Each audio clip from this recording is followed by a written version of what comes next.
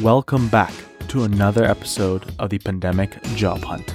This podcast aims to break down key techniques and to uncover the industry secrets to help you stand out in getting a job during this once-in-a-lifetime pandemic we are living in. And I am your host, Andrew Barry.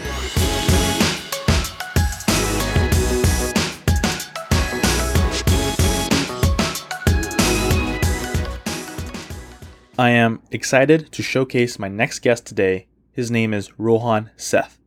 He's a good friend of mine and we've known each other for almost a decade by now. He's an individual who lives by his own set of noble core principles and I truly admire that about him. We had a fantastic conversation and in this episode we break down his philosophy in approaching the job hunt, networking tactics, and ideas on how to stand out amongst the other applicants. Stay tuned. Hey Rohan. Hey Barry. How you been? I've been good. It's been a while. It has not. Well, it has been a while in my books. Okay. Yeah. So I usually start with asking my guests, tell me a little bit about yourself. Is this a job interview? No. Okay. Just tell me a little bit about yourself in terms of like, what you believe in. That's... What have you been up to lately? All right. So... recently I have been up to, mostly moving, trying to figure all that out. And work-wise, working at a hotel company, Lifehouse Hotels. And kind of just trying to figure out revenue and marketing stuff. So when did you start working at Lifehouse Hotels? Almost 2 years ago.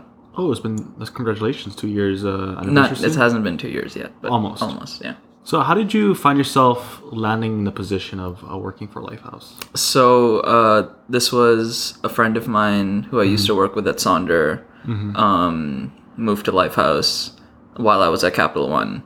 And he was doing a similar role that he did at Sonder for Lifehouse. So he just messaged me saying, hey, by the way, I moved to this new company, very similar to Sonder in the size that they're at. Would you be interested in having a conversation? So we had that conversation, and at that time, I was ready for a change from Capital One. So we started talking more. So it's kind of like a chance happening, and then your friend reached out to you, and like the perfect time for you to make a change.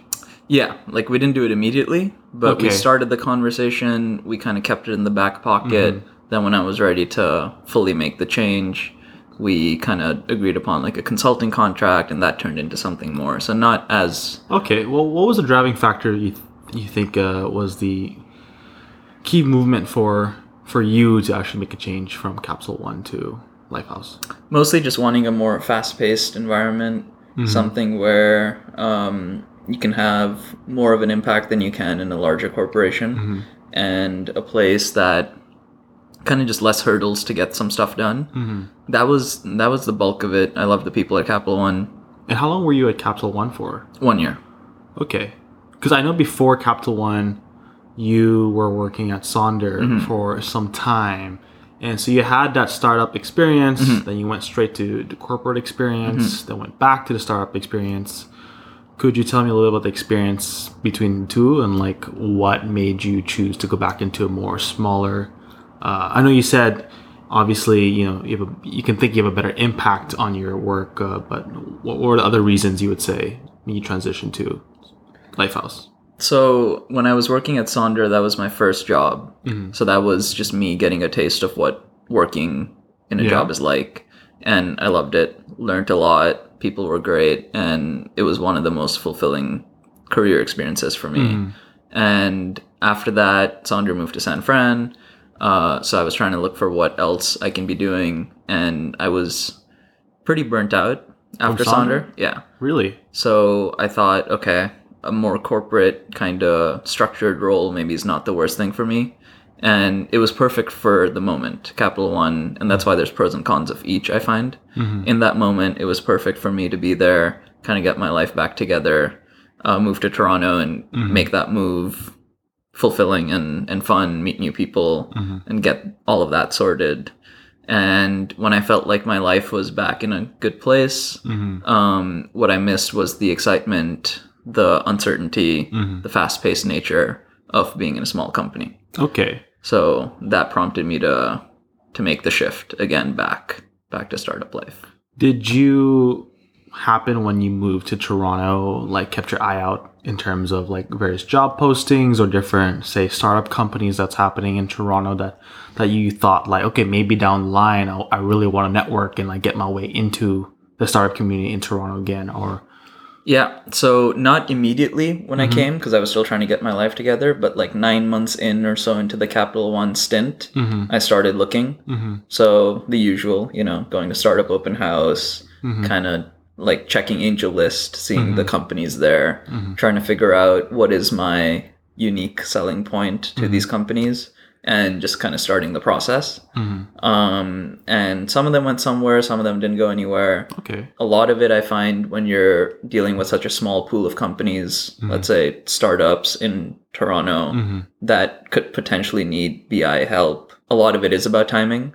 So if you're trying to make a quick switch, it's not always possible because not everyone is hiring for business intelligence, which was what I was applying for or trying to get into. So you were not in business intelligence in Capital One?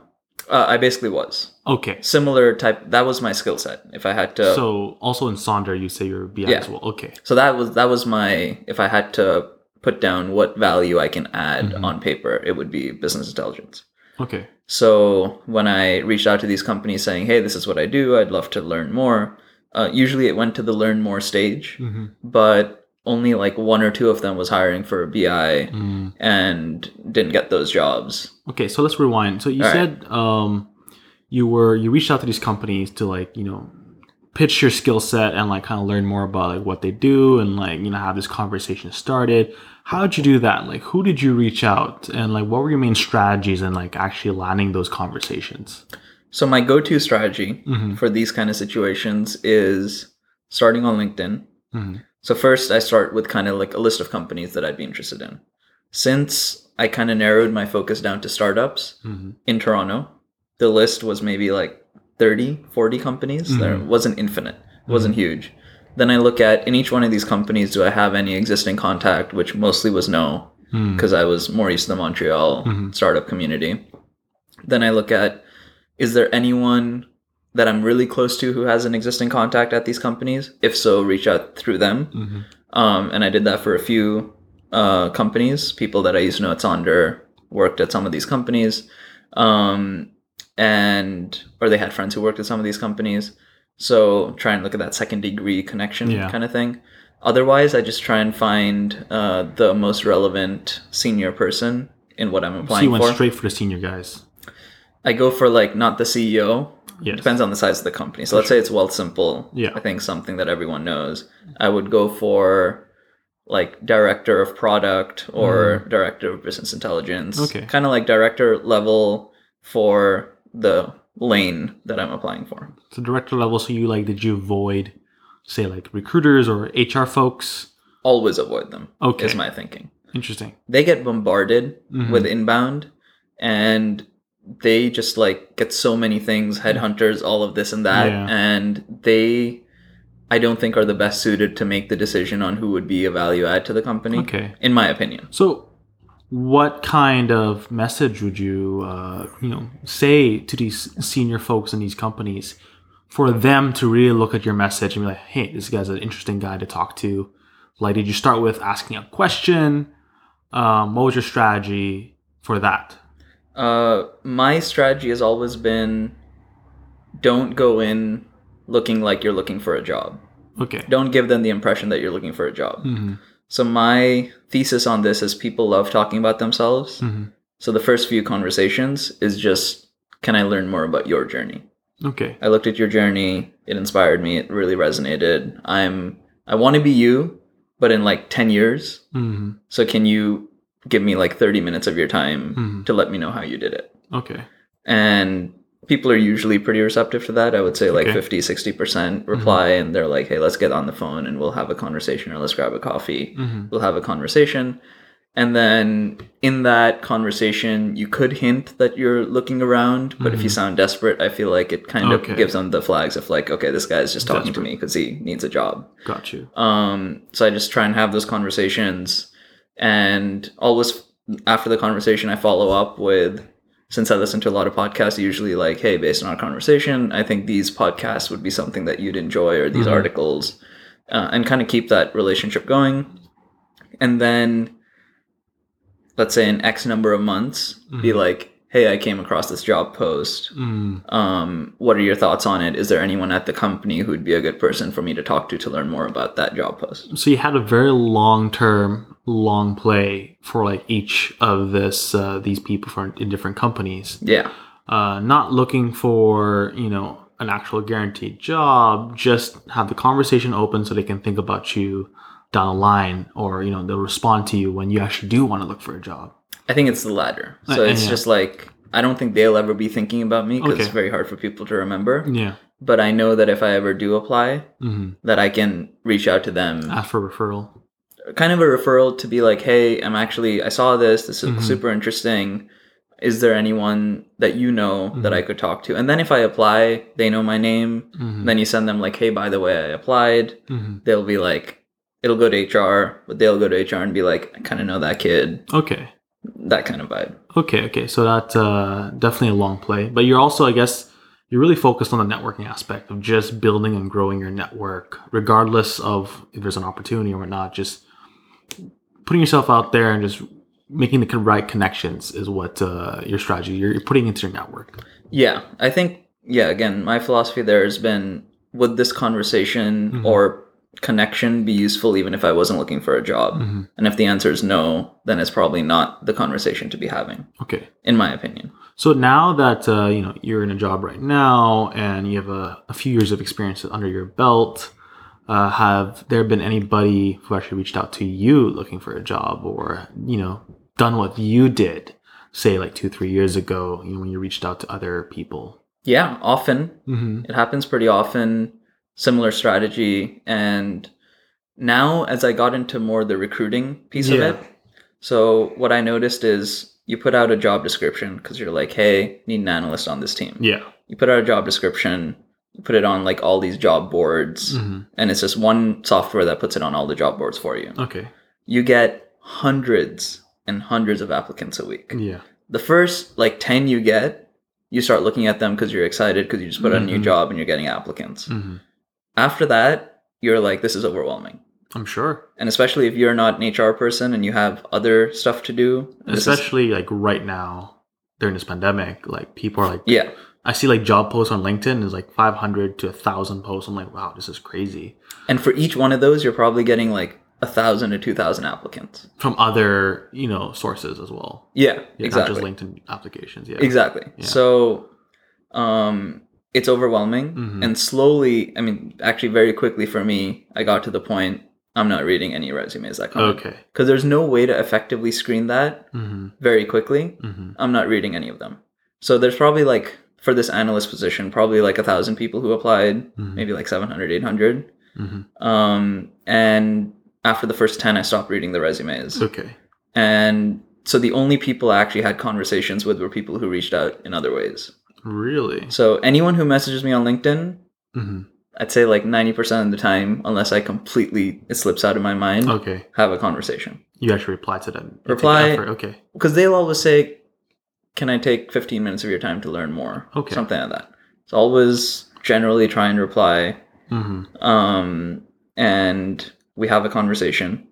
And after you have a conversation, you're more invested in that person than just a resume. So say that job you just put out for an analyst position, you get 1,000 of applications. How many people actually take the time to connect with you on LinkedIn and try to actually make a connection and have a conversation?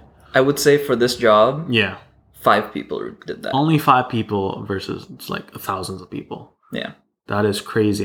And I guess with 5 people, it's very easy for you to just have a conversation with each one. And when it comes to people reaching out to you, what do you like to see in their message, their initial message, in terms of like, oh, this person is interesting? Like, do you look for, oh, are they asking a question? Are they, maybe more direct, or versus like someone who's actually, like you said, you're asking for your story? Mm-hmm. I think what I look for is if it's super salesy in that I'm looking for a job, can we talk kind of thing, it's a bit more of a turnoff. Just because I think there's more thoughtful ways to show that apart from just seeing the job posting, you did a little bit more. The best ones I find are, I saw the job posting, checked out your website, this is where I'm super interested to learn more, and this is why travel and hospitality is something that, I'm interested in. I'd just love to hear your experience on that and talk about it. Okay.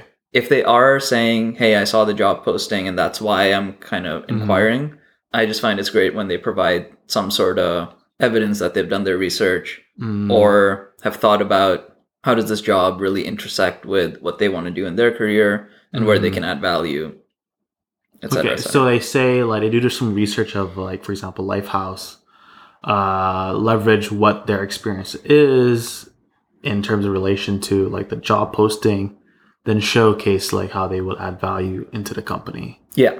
Okay. And I find sometimes it's hard to do that in a LinkedIn message, obviously. You don't want it to be super long. So I find what's really, really at least impresses me is we have the 15-minute conversation. Usually they'll be like, hey, I'd love to learn more about Lifehouse. I give them the spiel about Lifehouse.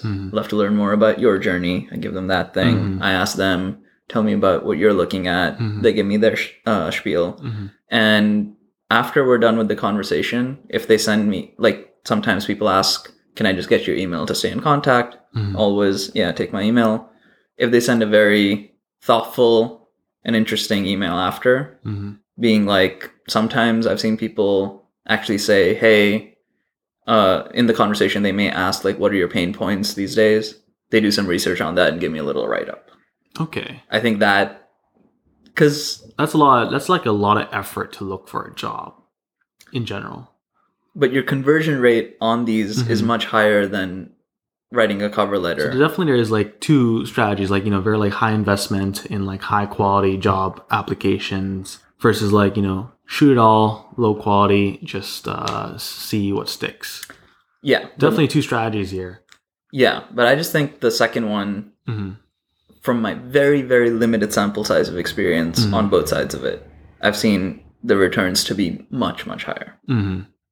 Very limited sample size, though. And only for startups. Only for startups. Yeah. Yeah, I don't know what if this is true still for, say, large corporations. Like, if you were back in Capital One, would someone reach out to, like, the director of X? Yeah, I'm not 100% sure. But for startups, you would say this is a very successful strategy that's been proven. With anecdotal evidence. Well, obviously with anecdotal evidence. I mean, what do you hear amongst your peers? Same thing. In terms of, like, this strategy in specifically. So with Lifehouse, I think if I had to guess, over 90% of our hires are something like this. Okay. / friend of a friend of a friend. Okay. Referral / reached out personally. These are high quality applicants. High investment, high quality applicants. So when you look at these applicants and they reached out to you, then you start with the interview process, whatnot. What kind of experiences are you looking for in them? Like, what are the key, signals you look for in like an applicant? Well, it's probably different for every job position. For sure. Seniority level, all sorts of things are different. I think without making it too focused on analytics or BI, I think showing that you're a self-starter. Well, again, this is just my experience and what we look for here. Showing that you're a self-starter, thoughtful, smart, and hardworking is generally the soft skills. So what do you mean by self-starter? So we just hired, the analyst we ended up hiring, his name's Nathan. He started a few days ago. Okay. And what struck me about his profile was, instead of having a resume, like a traditional Word doc resume, and cover letter situation, he made a page on Notion. I don't know if you've heard of Notion. I know what Notion is. Yeah. So he made a page on Notion which talked about his journey, his skills, linked out to a lot of the work that he's done. Okay. Even his like interests, like music and photography and all of that stuff, the books that he's reading, all of that kind of stuff was on this page. And at the end it said, if you want to meet for a virtual coffee, you can schedule some time here and we chat. And at the top it had like, he's looking for BI jobs, recently moved to Toronto. Wow. So this is like a landing page for like his life. Exactly. And work. And that's pretty cool. For me, that was just, and I ended up reaching out to him. So he didn't reach out. I ended up reaching out to him. Really? And how'd you find it? So after the pandemic situation started, a lot of people in Toronto and other places obviously laid off from their current jobs due to a variety of reasons. They made this website called The Help List. The Help List. And it is a database on Airtable of a lot of the people who are looking for jobs due to COVID layoffs, from mostly centered around startups. Okay. It's like a really self-selected database because you have to go in and put your information. Got it. Which again, for me, is like self-starter. You went in and you took some initiative and you put some information on this list. So I just was browsing that for BI analyst type roles. Saw his name, saw the Notion page instead of just a regular LinkedIn link. So in that they have linked to your LinkedIn, and he linked to the Notion. And I was like, already I feel like this could be the guy. Damn. So you saw him, he had his LinkedIn, he had his Notion link, and that sparked your interest. Yeah, I was like, a bunch of LinkedIns, one Notion. Go in there. Do you use Notion specifically? No, I don't. Okay. But more the fact that he had a landing page. Did it say like, this is my landing page? Notion. Okay. He, instead of putting his LinkedIn profile, he put that. Okay. So I saw a personal website. Exactly. Okay. Basically a personal website. Equivalent. And I was like, it's smart to use Notion instead of a website. Less work, same result. And that basically was like, okay, he's thinking about this in a more clever way than just the regular status quo. Yeah. And that's sometimes enough. Wow. So this guy, Nathan, really spent a lot of time building this Notion database, hoping that to impress someone, and it paid off. That's really out of the box strategy in terms of looking for a job. He's creating some value, or creating some, I guess, art, you would say, to put himself out there, make him stand out against other applicants. Yeah, and it's just separating yourself from the masses. Even so, sometimes people have like really flamboyant resume docs. That can go both ways, because it's like sometimes it just looks unprofessional. You have a Word doc, but it's like heavily colored, and you have your photo. There's no people already put photos still these days on their resume. Some people do, and sometimes it looks good. I think it's different for each profession, like what kind of resumes people like looking at.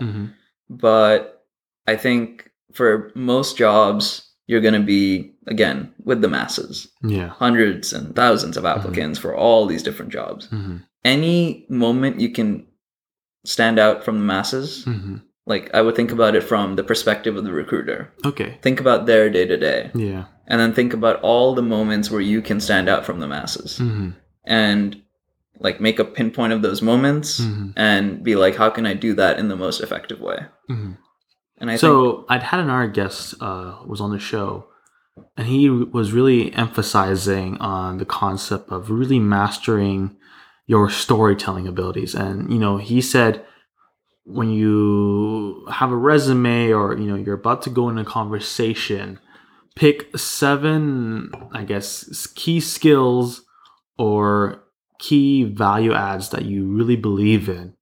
And for example, you were working on this X project. What was your role there? And then craft a story around that specific experience and make yourself as the star of that story to highlight a specific skill. What do you think about that? Well, I think that's more in the interviewing stage than the LinkedIn reach out stage. I mean, LinkedIn reach out, interviewing stage, Notion stage. This is a moment where you actually put an effort to have yourself stand out. So this could be, obviously in a conversation, but this could also be on, a page or something like that. Oh, this is one skill, my story. Yeah, I all for it as long as it's not bullshitting. And I used to be the person who used to bullshit a lot on my resume. What are some key signs of like a bullshitter? There's a lot, in my opinion. Okay. Usually, if you're like a second year university student intern at big corporation, and you have your key points there being increased revenues by 200%, saved the company, and if you say assisted in saving the company $10 million in cost, usually you are not spearheading any of those. Yeah. And to me, that is like immaturity. Okay. To think that people won't catch on to that. So I think. What do you tell for like a person who's a recent grad, or still in school, have a year left, or those who just graduated during this pandemic? What do you tell to those people? These people are struggling to find a job right now. Or they don't have much work experience. What can they do to add to their story, add to their resume or whatnot? So I think, and without bullshitting. So one, be honest about where you are in your career, because there's no shame in not having 10 years of work experience. You're just at that point in your life. It is what it is. Yeah. So just be honest about it, and then showcase, even without having that experience, if this is where you want to get to a certain place, be an analyst or whatever it is, what steps are you taking? Because what you do have usually in those cases is time. More time than anyone working a full-time job. So how are you using your time in a smart way to get closer to where you want to be? And how do you highlight that in whether it's your resume or interviews or whatever? So if someone came to me and they were like, 0 experience in analytics, I want to be a business intelligence analyst. What I'm doing in the side is think about what everyone else would be doing, and everyone else is like, I'm taking a Coursera course on SQL. Sure. I feel like that... Standard. That's status quo. So you can't do, I'm taking a Coursera course on SQL. So if you say, I went to my local restaurant that I love, and I have a connection with them because I live in the neighborhood, I asked them for a bunch of their data and analyzed that, gave them some recommendations, TBD on what effect they'll have, but made a system where I can do this for a bunch of restaurants. Okay. Help them automate this and this, TBD on how much time it saves them. Or they were really grateful for that and they never thought they'd be able to. So once again, going back to that self-starter attitude of like, okay, where can I leverage my skills, offer my skills for free just to get some sort of experience and a story, I guess, to talk to like a recruiter or someone who's actually hiring for that specific role. Yeah. And have you interviewed people who were in those positions, you say, or like heard of stories of people in those positions who have like 0 experience, but they really, really want to get into that field? Yeah. I mean, it's hard to remember off the top of my head, but I'm sure I have. And so for even Nathan, for example, I saw like on his Notion, he linked out to this Tableau that he was making, which was a heat map of all the Black-owned restaurants in Toronto. Okay. In light of all the stuff that's been happening recently. And that's amazing because he found some sort of database or went to Google Maps and compiled it in some way. I didn't look at the details of that because at that point we were already going to hire him. But already I was like, he has time. He's using that time to get closer. He showcased a product, you would say. Yeah. And obviously it's a lot easier to do this for... The excuses I've heard, it's a lot easier to do this for engineering and design. Where it's like, wrote this code, did this, here's my GitHub, here's the stuff I've been doing on the side. Design, it's like, did this, blah, blah, blah. It's just like with those projects, there's like a end product that you can tangibly see. Exactly. But then even for them, I would say, think about what your peers are doing who are applying to the same jobs. They're really doing the same thing. Yeah. So how do you stand out even further from them? So it's not good enough just to be, I also did this in my peer group. I'm doing something different. Okay. So I think that plus being honest comes across really good. Okay. Wow. So what would you say to people who say, have 5 to 7 years under the belt, who've done something completely different in their careers, but want to make a transition? And what do you also say to people who are, maybe 20 years experience under the belt, and, they don't have a job during a pandemic, but they're looking for a job? What do you say to those people? So essentially someone who's had a career, years of experience, so yeah, let's say want like to transition. Yeah, mid-career transition versus 20, 30 years. Got it. Mid-year transition, I think it's relatively similar. You think about what, out of the where you want to be. One, I would say, think about, are you okay taking a downward trajectory in terms of the more usual titles and all of that stuff? Are you okay with that for the sake of learning? If you are, then you kind of take the same approach where it's reach out to people, have a conversation, be honest about trying to change my career into this, this, and this. I think these skills are transferable, but these things I'll need to learn. Obviously, since these things I need to learn, I know I need to start more junior to learn these things, but I'm hoping once I learn those things, I'll have a fully formed set of experiences that allow me to grow. Just be honest. Same thing. Reach out to people, be honest. Showcase that even though you don't have experience in that specific field, you're trying to learn where your blind spots are. Very much the same as someone with no experience. Okay. And then the 20, 30 years not having a job right now. Again, I think you need to ask yourself the hard question of, is this a situation where you used to be a VP at Pepsi and now you can only do VP roles? Or are you okay kind of joining either a smaller company or taking a less large scope? And how can you provide value in that case? And again, the same thing. I think you definitely gave a lot of great insights in terms of strategies and standing out during, the pandemic and job hunting. Let's talk a little bit more in terms of, you're thinking about your career, you have a job right now. What are some, say, career philosophy around your own career in terms of managing it do you have that you think you have some interesting insight in? I would say it's all personal. I think everyone has personal philosophies on their own career. Mine has always been learn, optimize for learning and not for titles or money. Optimize for learning, make sure the learning is something that you enjoy, so you're enjoying the day-to-day of the learning. If you're optimizing for learning and enjoying the day-to-day of the learning, you can basically do unpaid work and feel fulfilled. And the rest of the stuff will fall into place. Obviously, yeah, I think that's a really good approach in itself. However, not everyone I would say is right now privileged to be in a position where they can do unpaid work for a substantial long time if they want to transition or whatnot. What would you say for them, who want to look for a job quick, yet still go into the direction they want to go? Yeah. I mean, I've been fortunate to not have that situation. So that's why my personal philosophy is clouded by my own personal privilege.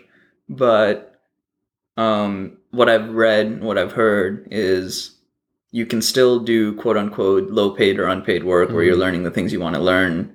And then depending on what city you're in, usually you can get kind of a 9-to-5 or part-time job at a place where that's not what you want to do, but it's helping you pay the bills. So I remember we had a conversation earlier, about the idea of negotiating and negotiating salaries, compensation packages, and there are lots of people out there who are applying for jobs and they will get their job during the negotiating phase right now, since it is an employer's market.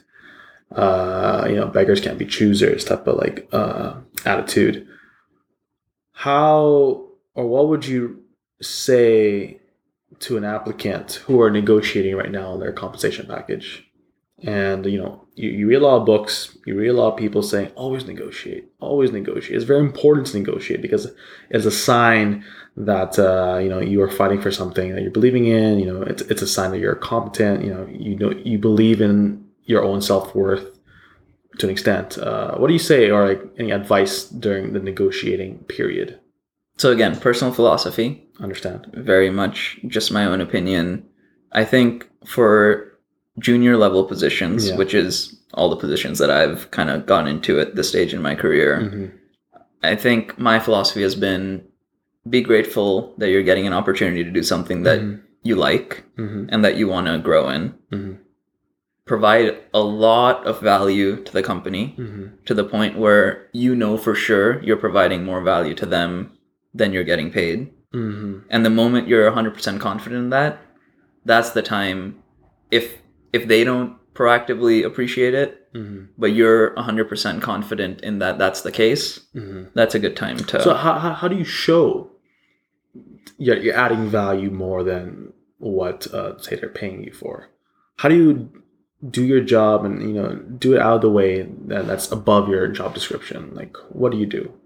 And like, without stepping on the toes of other people? Well, I think, again, limited to startups, there's always more work to go around than there are people to do it. So if you just do your job description, and if everyone just did their job description, there would probably be like only 50% of the stuff done.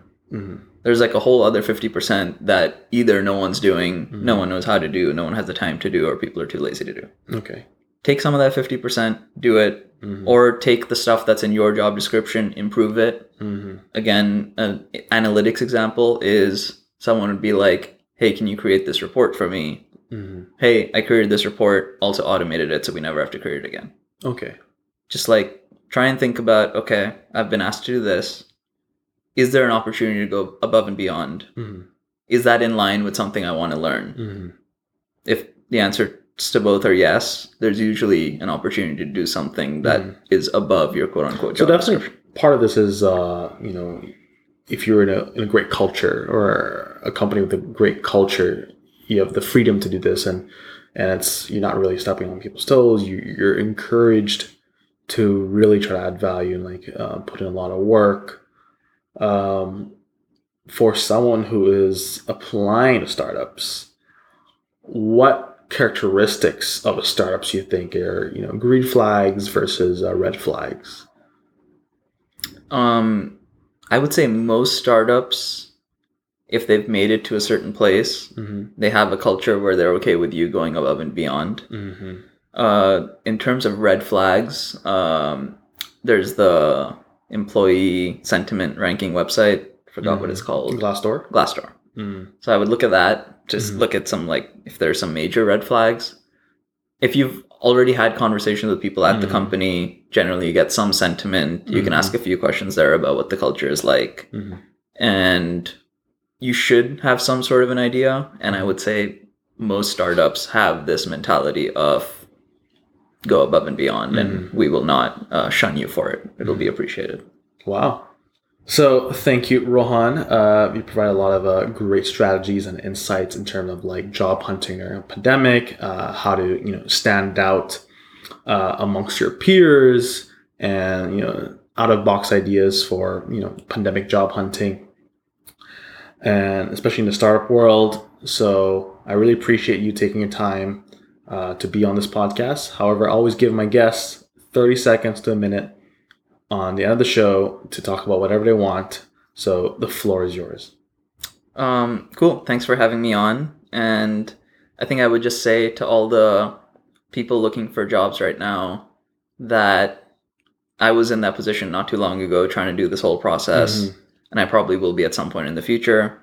It seems like a lot of work, and it's probably quite frustrating at times. It really is worth it to find the right job for you. And going through the process, as frustrating as it is, helps build that muscle. It probably helps you build a network, and it helps you build an understanding of all these different types of companies and what they do and how they're different. So it will be useful in the future to go through it. Okay. Thank you. Thanks, man. This is the end of the show. Thank you for tuning into the Pandemic Job Hunt podcast. As always, I would love to get feedback, so don't hesitate to get in touch through my Twitter @AndrewHNBerry or LinkedIn.